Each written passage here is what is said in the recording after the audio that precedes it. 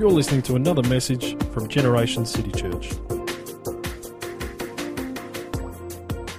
But we've got a phrase that we've been using at youth. We've got a phrase that we've been using, is that the word is our weapon. The word is our weapon. And John's been talking about the word of God being a sword, and there's two places in the word of God that I can think of off the top of my head where the word refers to itself as a sword. It talks about it being the sword of the Spirit in Ephesians 6, and it talks about it being sharper than any two-edged sword in Hebrews 4. But you know, that word is only sharp if we actually use it. If we actually use it. That word, the word is still sharp if we don't use it, but it's only of use to us if we actually use it. And I think so many of us rely so heavily on the shield of faith. It's like, I'm just holding my shield up and I just want to stop those fiery darts of the enemy like it's described in Ephesians 6. I want to stop those things from hitting me. But you know, we need to start getting that sword out of its scabbard and using it, because it's with the sword.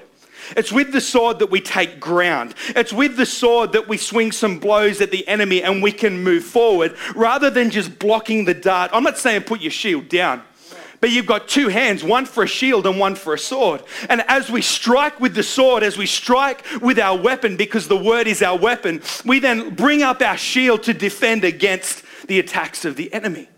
But we take ground. See, I don't want to be a Christian who just sits back and defends this spot. Jesus didn't die on the cross for me to defend this little piece of ground. He died on a cross so that I can move forward, I can take ground. And because his word is living and active, it's sharper than any two-edged sword. I can take ground, I can move forward when I wield it. So this morning, we're going to open the word of God. We're going to open the word of God that is living. We're going to open the word of God that is active. We're going to open the word of God that is powerful and that is sharper than any two-edged sword. I may not have a box with handcuffs this morning, but are you ready to open the living word of God? Yeah. Are you ready? Yeah. Let's open the word this morning to Lamentations 3. Lamentations 3. I hope you've come ready to receive, because I've got some seed that I want to sow into your heart this morning. But you see, the size and the quality of the harvest actually isn't determined by the seed, but it's determined by the quality of the soil in which that seed is sown. And I'm just thinking about me for a moment. I want my heart, my life to be good soil that the seed of the word can be sown into this morning. Is your heart ready to receive? Lamentations 3, verse 19 through to verse 25. It says, I remember my affliction and my wandering, the bitterness and the gall. I well remember them, and my soul is downcast within me. Yet this I call to mind, and therefore I have hope. Because of the Lord's great love, we are not consumed, for his compassions never fail. Some translations say his mercies never fail. They are new every morning. Great is your faithfulness. I say to myself, the Lord is my portion, therefore I will wait for him. The Lord is good to those whose hope is in him, to the one who seeks him. It is good to wait quietly for the salvation of the Lord. Father, this morning in the few moments that we have together as we dive into the living, active, powerful word of God, I pray that you would speak into each one of our hearts. Let each one of our hearts be good soil for the seed of the word this morning. Father, I pray that what I say, my dribble, my ramble, God, would fall to the ground, but what you would say this morning would sink deep into our hearts. Father, I pray, like Paul prayed for the Ephesians, that the spirit of wisdom and revelation would fall in this place, that we would know you more. Amen. Amen. You know, this passage of scripture here in Lamentations 3, I think the majority of us could, off the top of our head, quote verses 22 and 23, where it says, the great love of the Lord never ceases. His mercies are new every morning. Great is your faithfulness. We've been singing that song. Great is your faithfulness. But you see, we can just hone in on this spot, and it's this great passage of scripture that is so encouraging and that can speak to us and can be a weapon in our hands as we go through life.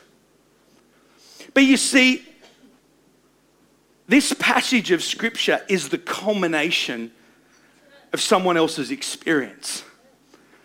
There's a writer, the Bible doesn't tell us who the writer of Lamentations is, but the person who has written this part of the scripture, that was a culmination, the high point of where things ended up for them in this journey.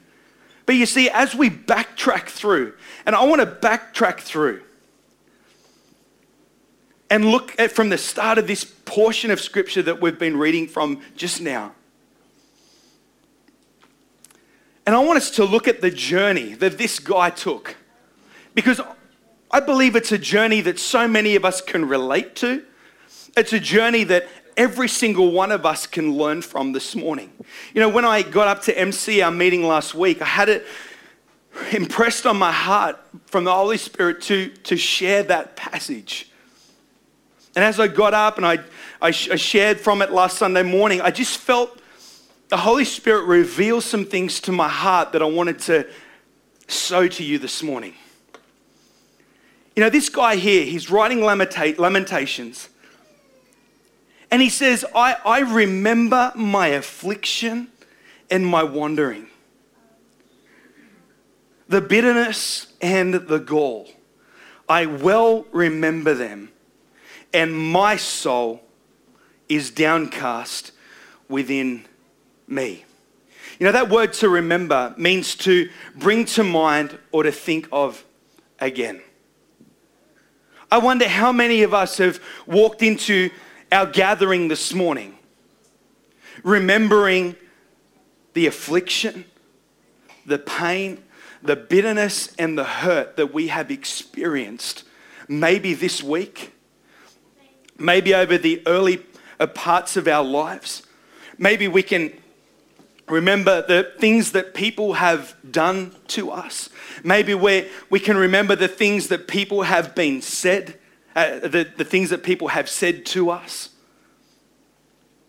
I'm not sure, because I can't read your mind. But maybe you've walked in this morning and your mind, your focus, your whole attention is based on what has happened to you. There's been some horrific things done to people. And I'm not for a second wanting to discount that or cancel that or minimize what has been done to you. Not for a second. I think sometimes we can find it so easy to talk to someone who is in that space and go, it'll be all right. God's got it covered. And whilst I believe that He does, unless you're in the middle of that space, unless you've experienced it firsthand before, it can be really difficult to understand what someone is going through. I don't want to minimize that. But you see, the writer of Lamentations doesn't stop in that place. He says, I remember my affliction, I remember the wandering, the bitterness and the gall. My soul is downcast within me. I well remember them. But I wonder how many of us, that's been our finishing place. That's been the place that we have set up our tent. That's where we've set up our camp, in that place of dwelling in that moment. But let me tell you this morning that because of Jesus and because what He did on the cross for us, what has happened to me, my past does not need to define me. My past doesn't need to say, because you did this, because you were abused, because you were hurt, because that person did that to you, that will define the rest of your life. I thank you that the cross was bigger and greater than anything that we could do or have ever had done to us. The cross is bigger. You know, Stephen Furtick, one of my favorite preachers, he says, I can't control what comes into my life, but I can control what I fix my focus on and what I magnify.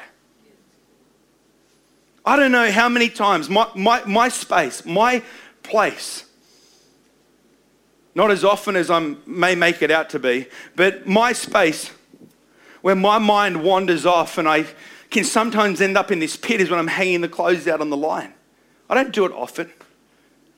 But I find when I'm out there and I've got this basket load and I'm hanging it out, all of a sudden my mind just starts to wander and I begin to wallow in hurts, in pains, in missed opportunity or what's happened in my past. But it's in that moment that we've got to decide within our own heart, am I going to stay there? Am I going to set up camp? Because the writer of Lamentations,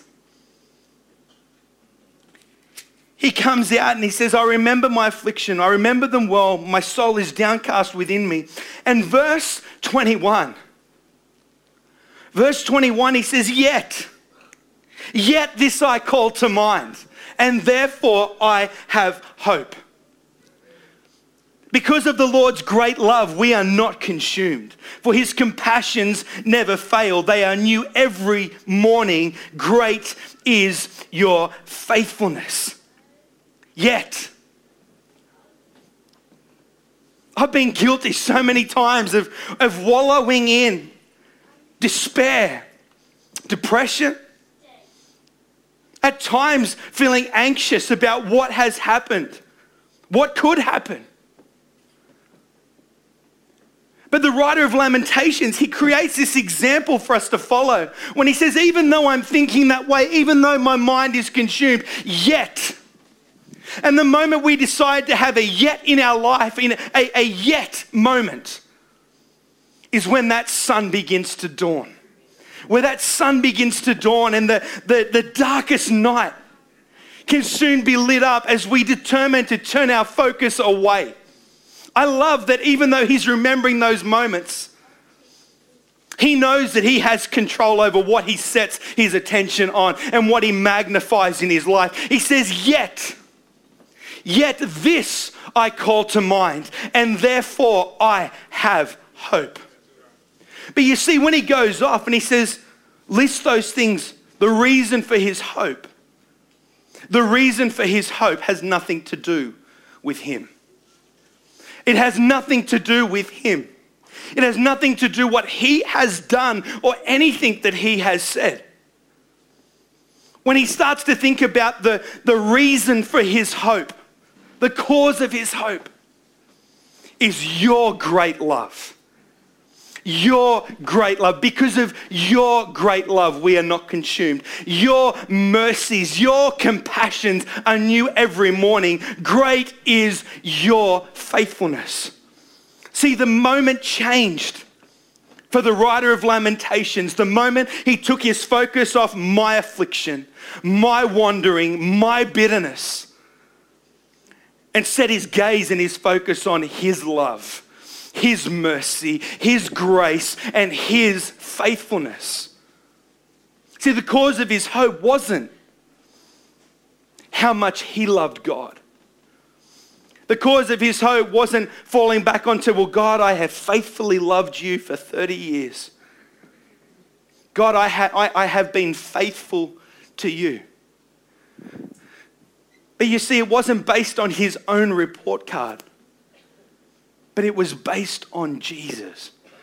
Well, it was Lamentations, the Old Testament, but it's all about Jesus anyway. Based on God and who God is. Yet this I call to mind. It speaks of purpose. It speaks of intention. An angel didn't appear before him. He wasn't in his moment of wallowing in his despair. And all of a sudden, an angel of the Lord appeared and said, rise up and have hope. But he determined in his own mind to change the atmosphere of his mind. Yet this I call to mind, and therefore I have hope. It is so critical that we stop thinking about and believing every thought that comes into our mind. Are you with me this morning? Yeah? It's so critical that we stop thinking about and believing every thought that comes into our mind. That's why the writer of 2 Corinthians, Paul, in verses 4 and 5, he says, the weapons we fight with are not the weapons of the world. On the contrary, they have divine power to demolish strongholds. We demolish arguments and every pretension that sets itself up against the knowledge of God, and we take every captive thought. We take every captive thought and make it obedient to Christ. You know, the realization that I have had this year, as we've been unpacking this verse, we've only just started unpacking it with you, that it's in Christ that we find out who we are and what we're living for. That word Christ, Jesus, another name for Jesus is the Word. So I'm excited that at Youth we're talking about it's in Christ, it's in the Word that we find out who we are and what we are living for. But you see, in this verse here, we take every captive thought to make it obedient to Christ. In other words, we take every captive thought and we make it obedient to the Word of God. Just because a thought enters your mind does not mean that it is true. Does not mean that we have to accept it. You know, when we have people that maybe have spoken over us. You know, when I was a kid, I was at soccer training once, and I might have been 7, maybe 8. And out of no fault of my own, we were just doing a training drill. I knocked someone over. And one of the dads come up to me. He goes, "You bit blob." I'm like, "Oh, okay." I was like 7 or 8. It's an accident, buddy. Chill out. I didn't say that when I was 7 or 8, but now I look back and I think, wow. But he did. He just walked up and he goes, "Bit blob." Now, I haven't let that define me, but I know that there are so many words that people have spoken over them. Words that say, you are a failure. You are worthless. You are an accident. You are a mistake. But we can sometimes let those words sit in our heart. But what the word says is yet. Yet this I call to mind. I call to mind that he knows me. That he is intimately acquainted with all of my ways. I am not an accident. I was formed. I am fearfully and wonderfully made. I have been formed in my mother's womb. He knew me before I was formed in my mother's womb. But you see, unless we know what the word says, some of us can be standing there with our shield of faith. You're an accident. You're a mistake. You're worthless. You're a failure. You shouldn't even be here. Who do you think you are? And we just put up our shield, hoping that it'll be enough to withstand. Believe me, that shield of faith is a good shield. But imagine how effective we could be if we picked up that sword. You're an accident. No, I'm not. I'm fearfully and wonderfully made. Then my shield comes up. You're a failure. You're a mistake. No. Before I was formed in my mother's womb, he knew me and he set me apart. I am not an accident. I am not a mistake. And we take a step forward and we move forward with the shield of faith, having swung with the weapon, the sword of the Spirit, that two-edged sword. Yet this I call to mind, and therefore I have hope. Not because of my love for God, not because of my faithfulness, but because of who he is. Yet this I call to mind. I want to urge you this morning to guard the place from which you feed. Guard the place from which you feed. Don't try and feed on your love for God, but feed on his love for you. Don't feed on how faithful you are to God, but feed on his faithfulness to you. Don't feed on how merciful and kind you are, but on how merciful and kind he is. But you see, I wonder how many of us are unable to move to a yet moment because we don't know what to call to mind. Oh, I think God loves me.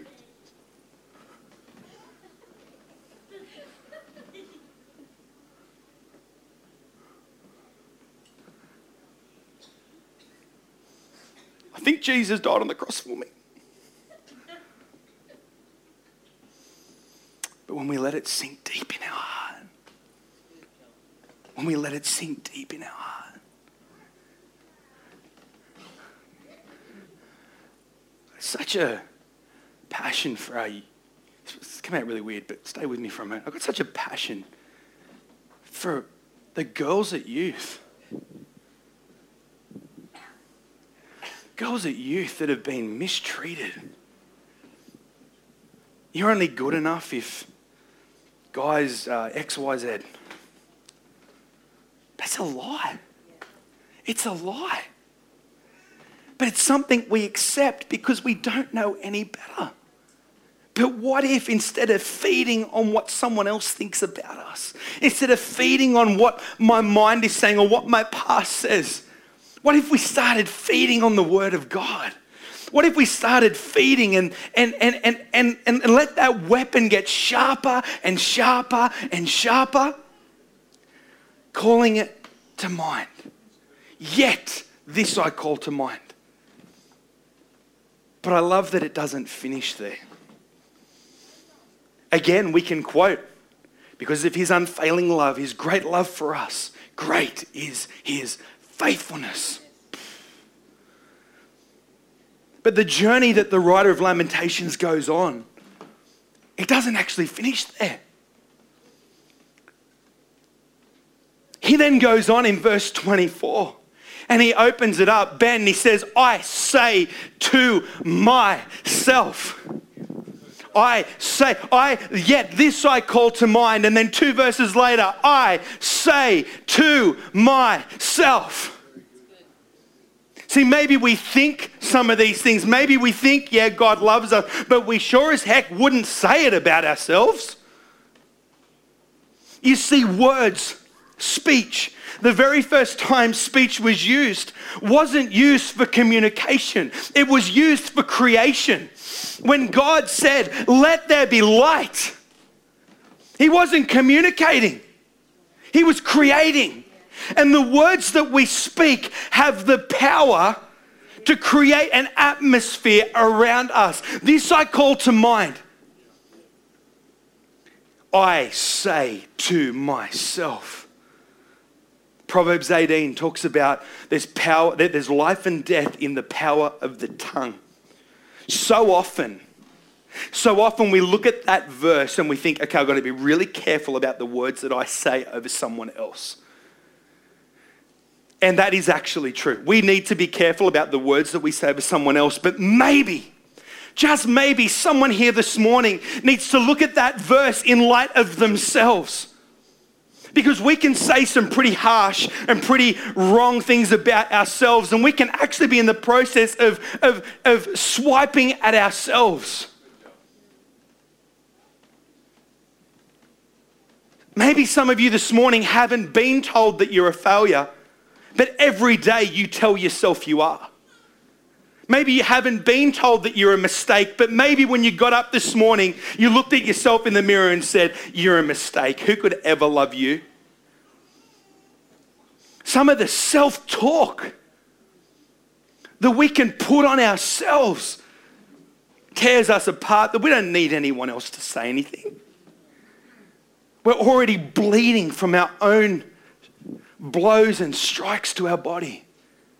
I say to myself, it's out of the abundance of the heart that the mouth speaks. But how do things get into my heart?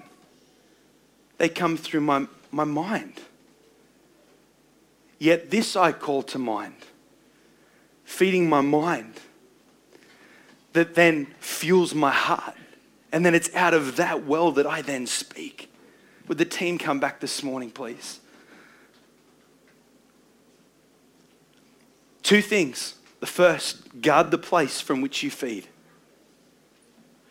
Maybe you need to turn off social media and stop feeding off the images of perceived perfection that other people have in life. Maybe you need to. Maybe you need to stop spending time with that person. Maybe you need to quit watching that TV show or listening to that music. Guard the place from which you feed.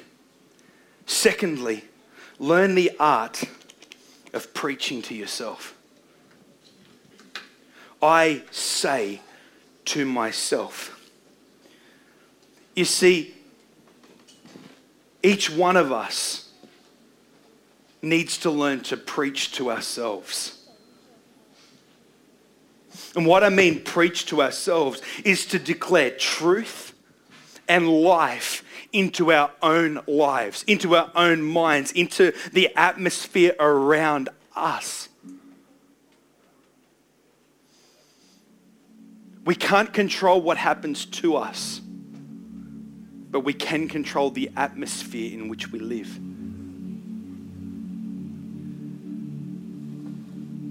John, again, a number of weeks ago, talked about engrafting joy and peace into our lives. Joy that's not because everything in my life's so great, I'm so happy, but a joy when on the outside I should be mourning, but on the inside I have a joy that is unexplainable. When I have no reason for peace externally, but I live in a state of peace because I know my God holds me in the palm of his hand.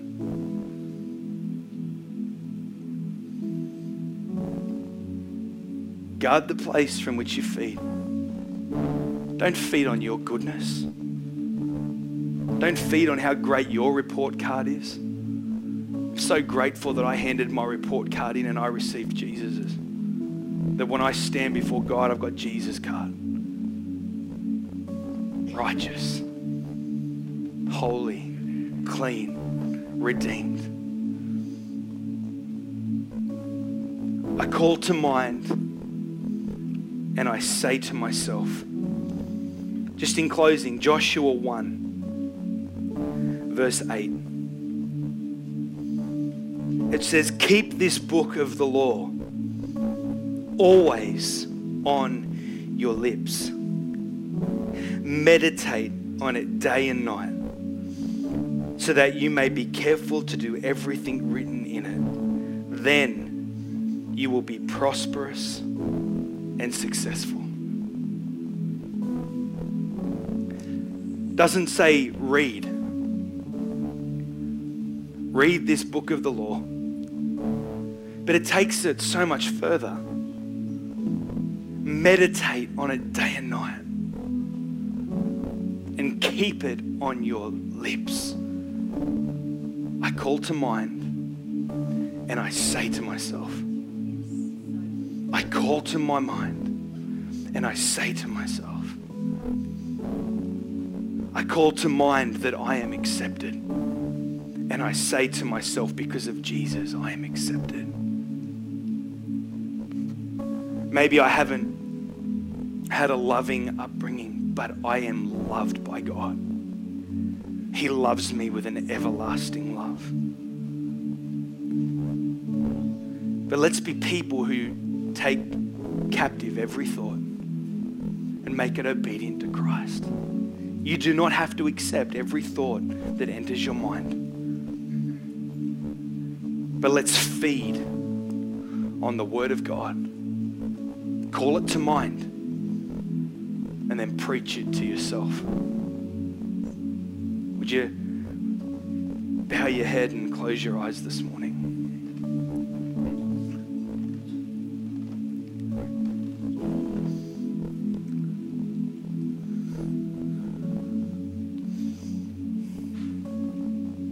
Maybe you're here this morning and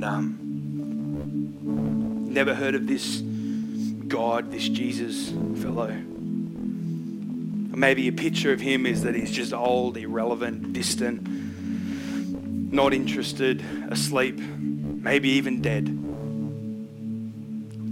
But let me tell you that this God, he is near. He loves you. He knows you. And nothing can ever, ever separate you from him.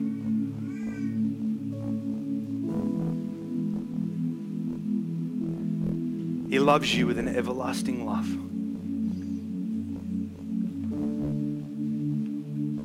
I want to give you the opportunity to start a relationship with him this morning.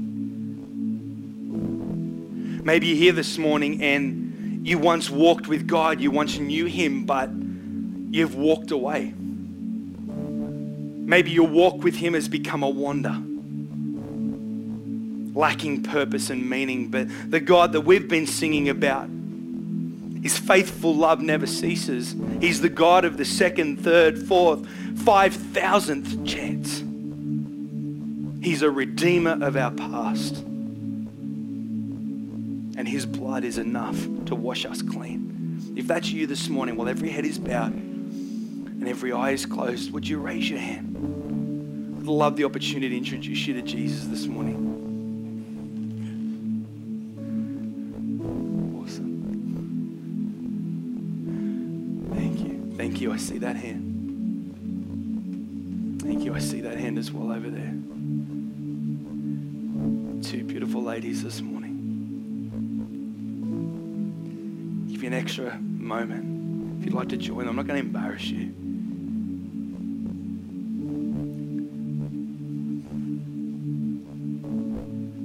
Fantastic. The Bible says in Romans 10, if we could just stay in this moment. Romans 10, the Bible says, if you believe in your heart and you confess with your mouth that Jesus is the Lord, you will be saved. This just starts a journey with God that will never end this side of eternity. But let's pray together. Would you pray this prayer with me? Dear Jesus, I thank you that you love me, that you see me, you know me, and I can't hide from you. Yet, you love me.